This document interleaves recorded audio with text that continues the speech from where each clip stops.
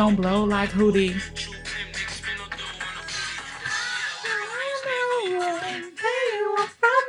Like the more money we the more problems we see. Don't know what they want from me. It's like the more money we, the more problems we see. Forgot all about that part, that video. Yeah. Okay. All right. Ready to go? Ready to go. All right. Welcome to another episode of Black Girl Fly. I'm your girl, Tanisha Nicole. And I'm Tashonda Dixon. And we talk about, what are we talking about here? Millennial wealth demystified. You don't have to get better with that one. We Millennial wealth demystified. We demystify millennial wealth. I like that one better. Yeah. So we demystify millennial wealth. And today we're going to be talking about... more money, more problems. More money, more problems. So... yes, there is so very much to cover here. And I don't know, where do you want to start? Because, I mean... there's so much to talk about. Oh, my God. There's a lot. There's a lot. I guess for me, I would start really with the idea. We were always taught we need to make more money, right? Mm-hmm. I could speak so much about this. But growing up, I was like, I got to make all the money. I'm glad my numbers were a lot lower back then, though. I don't know. I always had a goal of 6 figures by 30. Really? Always. I grew up and I thought $50,000 was a lot of money. I was like, I just need to make $50,000. Well, considering what our mom raised us on was much less than that. Yeah. So 50,000 was technically a lot of money to us back then. I do have to say, thinking about it though, I didn't change that number till I was like graduating from college and they offered me some money. Until you made more than 50,000? No, until they said, hey, we're going to pay you 37. And then you was like, 50 ain't high enough. I'm almost there already. And I just graduated. Yes.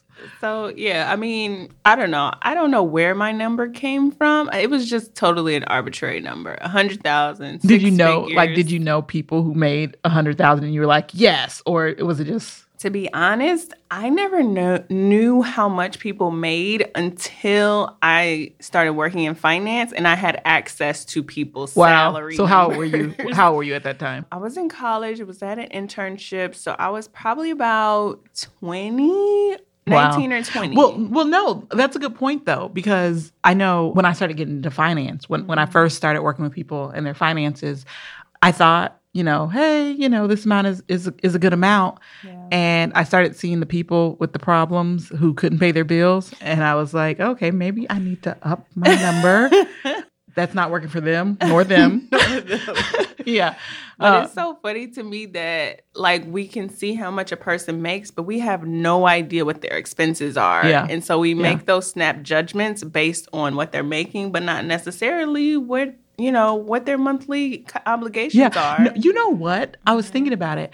I actually didn't know how much was a lot of money. I was buying cars. This is what this reminded me of.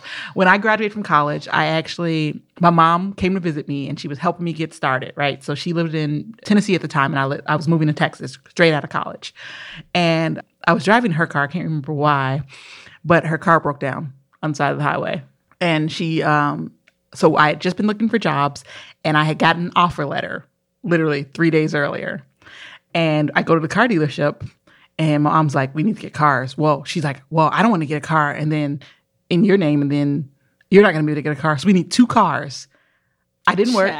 No. I didn't have a job. I didn't start yet. I had my offer letter. So we get to the car dealership and the sales rep is like, you can afford $30,000. Child. That was the first time someone took my income and told me, what I could do. Yeah.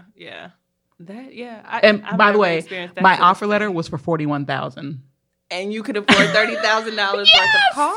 Yes. And you didn't even have a paycheck. I didn't have a job. You didn't even start. What? Wow. Yeah. Yeah. That's crazy. Yeah. And that is crazy, but I feel like that's actually how life works. Yeah. And, when you don't know that, you go and take $30,000 out when you only making $47,000 and you actually haven't started making that money yet. But you make those crazy decisions because you're not aware of the implications. Well, not only that, I think the important thing that I took away from that, especially as I progressed in my financial career, was that I didn't realize the conflict of interest in a salesperson telling me how much I could afford.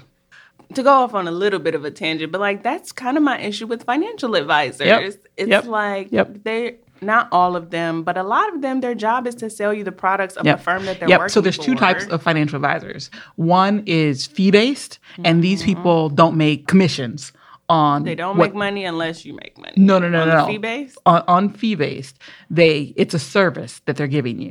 And so they're charging you for their service. Okay. But that only accounts for a very small segment of the market in financial advisors. The other portion is commission-based. So they only make money when you're buying products. And that to me is such a large conflict of interest. That is a conflict of interest. So there are things like the fiduciary responsibility, but which means that they have to put your finances as a priority. It's your best interest, the client's best interest. But I still think that in the back of their mind, they're like, I mean, I was in insurance and investments. I was like, I have to make a sale. You have to. You got to eat. Yeah. It's like a real estate agent. Like a lot of these things, right, that are based around these huge financial decisions are actually salespeople when they should be more, you need to have some advice or some type of advisor through that process. Yeah. And so getting back to that really, more money, more problems, that's one of the reasons you have more problems because more people think you can afford more. Yep. Facts. Hashtag facts. And they're pushing it on you. Yes. So because you are making more money, you are now expected in many cases to spend more money. Yep. I think that's a big one because it's not just your cars and your insurance and your investments, but it's your wardrobe. Yep. It's what you wear to work, right? Yep. It's your makeup, your hair. Yep. I mean, you're supposed to be more put together, professional. Exactly. Yeah. I mean, I cannot tell you how much money I've spent on clothes over the years. Like working different jobs. And now that I'm an entrepreneur, like literally I rotate. She likes t-shirts. I like free t-shirts, yo. I got this for free. Essence last year. So I'm just like, now my wardrobe is so simple. And like I can do that though because there's nobody checking for my clothes. Yeah. Because, sometimes I'm just working from my bed. Like, no clothes. With no clothes on, because I can do that. But I think that's a good point. And so when I think of more money, more problems, Biggie was talking about, people coming after you and that plight. But I think there's an additional plight of the expectation being raised as well. Yeah. I mean, if you live in a certain neighborhood, your houses cost a certain amount, but also your electricity, your utilities have gone up because the house is bigger, perhaps. People are more critical of your yards. Yes, you have to get landscaping done, the type of car you're driving, like all of that comes into consideration. Yeah, I mean, no, just something so simple as I had an employee one time who saw a car. I was driving the Ford Fusion, and she saw my car and she was like, and by the way, this is someone who report to me, right? She was like, well, that's not really a boss's car. What is a boss's car? Yes, like, what? Yes. But how do we get past that? How do we go from societal expectations to really control and making sure we're not creating more problems for the money that we have? I mean, the time in my life, honestly, where this was true for me, it's kind of more true now, but when I was first graduating college, like I was broke. broke. Like, I'm pretty sure my first job was making like under $20,000. It was, because I talked about you. I was like, I went to Mom. I was like, Mom, we need to make sure she do better. For years. I was living in D.C. I was legitimately under the poverty line because the poverty line was $20,000. And I was living in the heart of D.C., like doing the most. Yeah. But I traveled like for weeks at a time. Like I was going out to happy hour, but I was not accumulating more debt, which is the weird part. So, I mean, how I did it, I don't exactly know, but I did know a lot of people in the city. So when I would go out, like I wasn't spending a lot of money because I didn't have to pay to get in and I didn't have to pay for drinks or whatever. And I was very economical when I was traveling. Like I was staying in hostels. Like I was making my meals when I was there. Yeah. And, so I made it work. But I only did that because that's what my budget constrained me to. That's a big one. I didn't even have a credit card back then. Yeah, no. I think you said something in the what your budget constrained you to. I think that, so for me, in looking at this, this reminds me of, I always had that financial goal, right? Like I was like, okay, I need to make 50,000. And then after I got to 50, I was like, okay, 75 will be good. And then I got to, I was like, okay, 100 now. And now you're like, I need 150. Yeah. When does it stop? Yes. When does it stop? But it's all about what your life looks like. Yes. And you have to realize, you have to acknowledge, I think no one said this to me, but you have to acknowledge that your finances is what constrains you. And being in this consumerism environment where you are Facebook, Instagram, signs. But let's get a little bit more real here, because you're not even like that, and you still feel broke every time you get this increase. So let's dig into that. So there's always, for me, there's always somebody in need. Why does somebody always need money? They need a place to live. She's too nice, y'all. She is too nice. Listen. This is my face. They don't even ask. They don't ask. I didn't say they asked. I said they need, right? So that's different. But I feel like I am a firm believer that the only reason I got here was through God's grace. Amen. And that He has afforded me an opportunity that everyone didn't get. And not just financially, but the people around me, the mentality. I mean, Mom, even though we were poor, she was a grinder, right? Like, she was going to make it happen. And so I have a tendency to try to be like those people in my life who gave me a hand up. Right. And so I didn't ask. In those situations, I had a teacher when I was in 6th grade. And to tell you a little bit about my story, I couldn't read.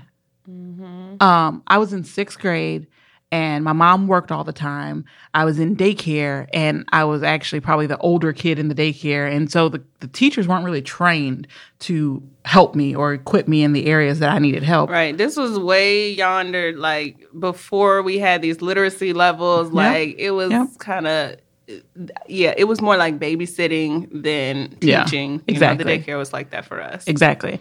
And so I had a teacher, Mr. Little. I'm still looking for him. He might be gone by now, but I happened to be placed. My mom put us in a school that was supposed to be better. And I was placed in, at the time, the school was having this experimentation on grouping kids on the basis of their skill level. And so they had divided the student base of the 6th grade. 6th grade. And they decided that they were going to put the kids who were smarter in a class. They were going to put the kids who had like behavior issues in a class and the medium kids in another class. So they were like 3 to 4 classes, and they were divided in that way. And it was my first year into the school. So they didn't know about where I would fit. So they put me in the advanced kid class, and I struggled. I was like, these kids are smart. I don't know what they're talking about. And my teacher called my mom. I'll never forget this, because my mom used to come to school with these high waters on. Oh my gosh, ashy ankles and all, like, and I was so embarrassed. I was so embarrassed. But she came to school, and the teacher was like, look, your daughter's behind. He's like, I'm going to keep it real. She can't read. She's okay at math, maybe, but she hasn't done the things that we've done. And he said, I'd like to work with her for the school year. I'm going to hold her back from recess. I'm going to ask her to stay after school, before school for a little bit. So our buses got there a little early. So I'd go and work with him during the school year. And for 3 months, he worked with me. I didn't do recess. I went to his class early and worked on stuff. He had me doing extra homework to get concepts that were before. And in 3 months, I had not only learned the things that I didn't know, but I surpassed the people in the class. He called my mom back after the 3 months, and he's like, look, Tashonda's been lost. Nobody was paying attention to her. This girl is bright. You need to take her out of this and put her somewhere where people can work with her. And my mom was like, I ain't got no money. I'm a single mom. Broke, right. Shit, mom was working I think at that time you're talking about, mom was working multiple jobs. We didn't even live with her during the week. She was doing right? 18-hour shifts. 18-hour shifts. We had moved to the burbs, kind of, sort of, and our school was still in the city, so we lived with our grandparents during the week with a bunch of our other cousins. Yes, and God knows who else. And I'm pretty sure their house was like maybe a 2-bedroom house, 3-bedroom, maybe, you know what I mean? But we lived there during the week because our mom worked, and then on the weekends we would go home, and it kind of felt like a vacation because we had a pool and all that stuff. Yeah, I remember that now. In the apartment complex we lived in. And from there, so when we talk about opportunity, Mr. Little didn't have to do that. Mm-hmm. He had 18 other kids in his class. He could have ignored me and passed me on like the rest. Yeah. Right. And he really focused, and he gave me the opportunity. When my mom said we couldn't afford it, he said, "You can make a way." Mm-hmm. Right. And we worked. He and I came up with a list of schools that were really good schools, and that's how we ended up going to private school. And I'd say more, but I think we can talk about this in another episode. But throughout that process of leaving that school to get into the private school, there was so much grace. Mm-hmm. Girl. There was the so... tuition at that point in the early... This was in 13,000, the 1990s. 15... It was somewhere between 13 and 15,000 a year. Yeah. And this was in the 90s, late 90s. Yep. By the time I had graduated in the late 2000s, the tuition was $18,000 a year. Yeah. And I mean, I went there also for 5 years. We didn't pay a dime. We didn't have a dime to pay. We did not have a dime to pay. And that was definitely grace all the way. But so you did say two things. Getting back to our topic about more money, more problems, you said you never have money because you're always giving it away, which is accurate. But the scenario you just described was not necessarily about money. And that's really, I want to hone in on that because it really is two ways. Well, there are multiple ways that you can contribute, but that story that is such an important story to you. It's not about him giving you money. No. It's about him giving you his time, mm-hmm. his attention, his energy. Yeah. And so, I mean, I would just challenge you when you want to give somebody money, really think about it, because I think of the saying, teach a man to fish, right? Yeah. It's really about teaching that man to fish rather than giving that man fish every day. Yeah. And I would say to you, in the last 2 years, I have focused tremendously on not doing that as much and to really pay time and give lessons, where they could learn to fish for themselves. And quite honestly, it's harder to give your time and attention. It is. Oh, my Lord. Time is our biggest asset. Yeah. Lord have mercy. And if you are giving somebody that is the highest honor, for real. But yeah, sometimes it's easy to give money. Yeah. But sometimes that's what people need. We needed money to go to private school. That's just a fact. So some generous donor paid our way through that experience. So, yeah, there's definitely a place for everything. But, yeah, so thinking about our topic, more money, more problems, how, you kind of talked about how it has affected you and your journey. Do you look at it differently now? You're in your 30s, now, are you making the most you've ever made? What does the scenario look like now? So I am making the most by far that I've ever made. The thing that's interesting, though, is I have not really adjusted my lifestyle. And that was very intentional. And by that, you mean your expenses are low? Yeah. So actually, to go back to the car example, I was buying a house here in Charlotte, and they told me you could afford X amount of dollars. I was like, whoa, that's a lot of money. And I actually bought a house that was probably 20%, maybe even 15%. This girl was complaining about paying a mortgage that I was paying more in rent in DC. I was like, girl, why you cheap? And you got 4 people. What? I was paying that for myself. But what that has allowed me to do is I can say this out loud, I cash flow everything. Last year we had some legal things that we were working out, and I was like, oh, I could just pay that, right? But that's a more money, more problem thing right there. You got legal fees. Yep. But the person you were fighting legally, they didn't have as much money, and they did not. Yeah. And I would tell you, by the way, in that case, if they had a fourth of the money that I put into it, they could have won. They could have won, but they didn't have the money to fight in the same fight, really. Yeah. That's interesting.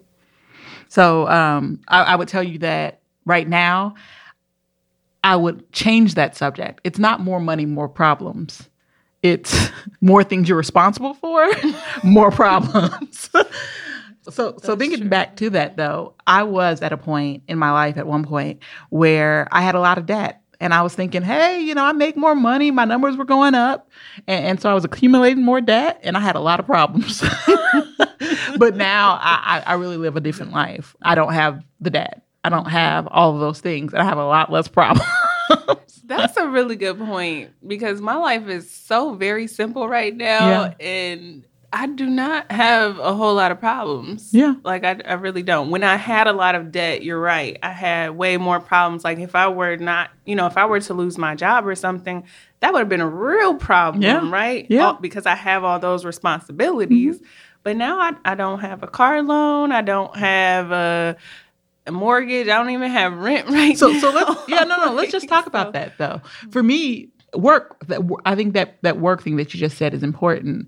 I actually sat down with my budget and I was like, I'm buying this much house is because if all hell breaks loose, mm-hmm. I can DoorDash, I can Uber, I can Lyft, and I can meet all my needs. Yes. Yeah. That's so important.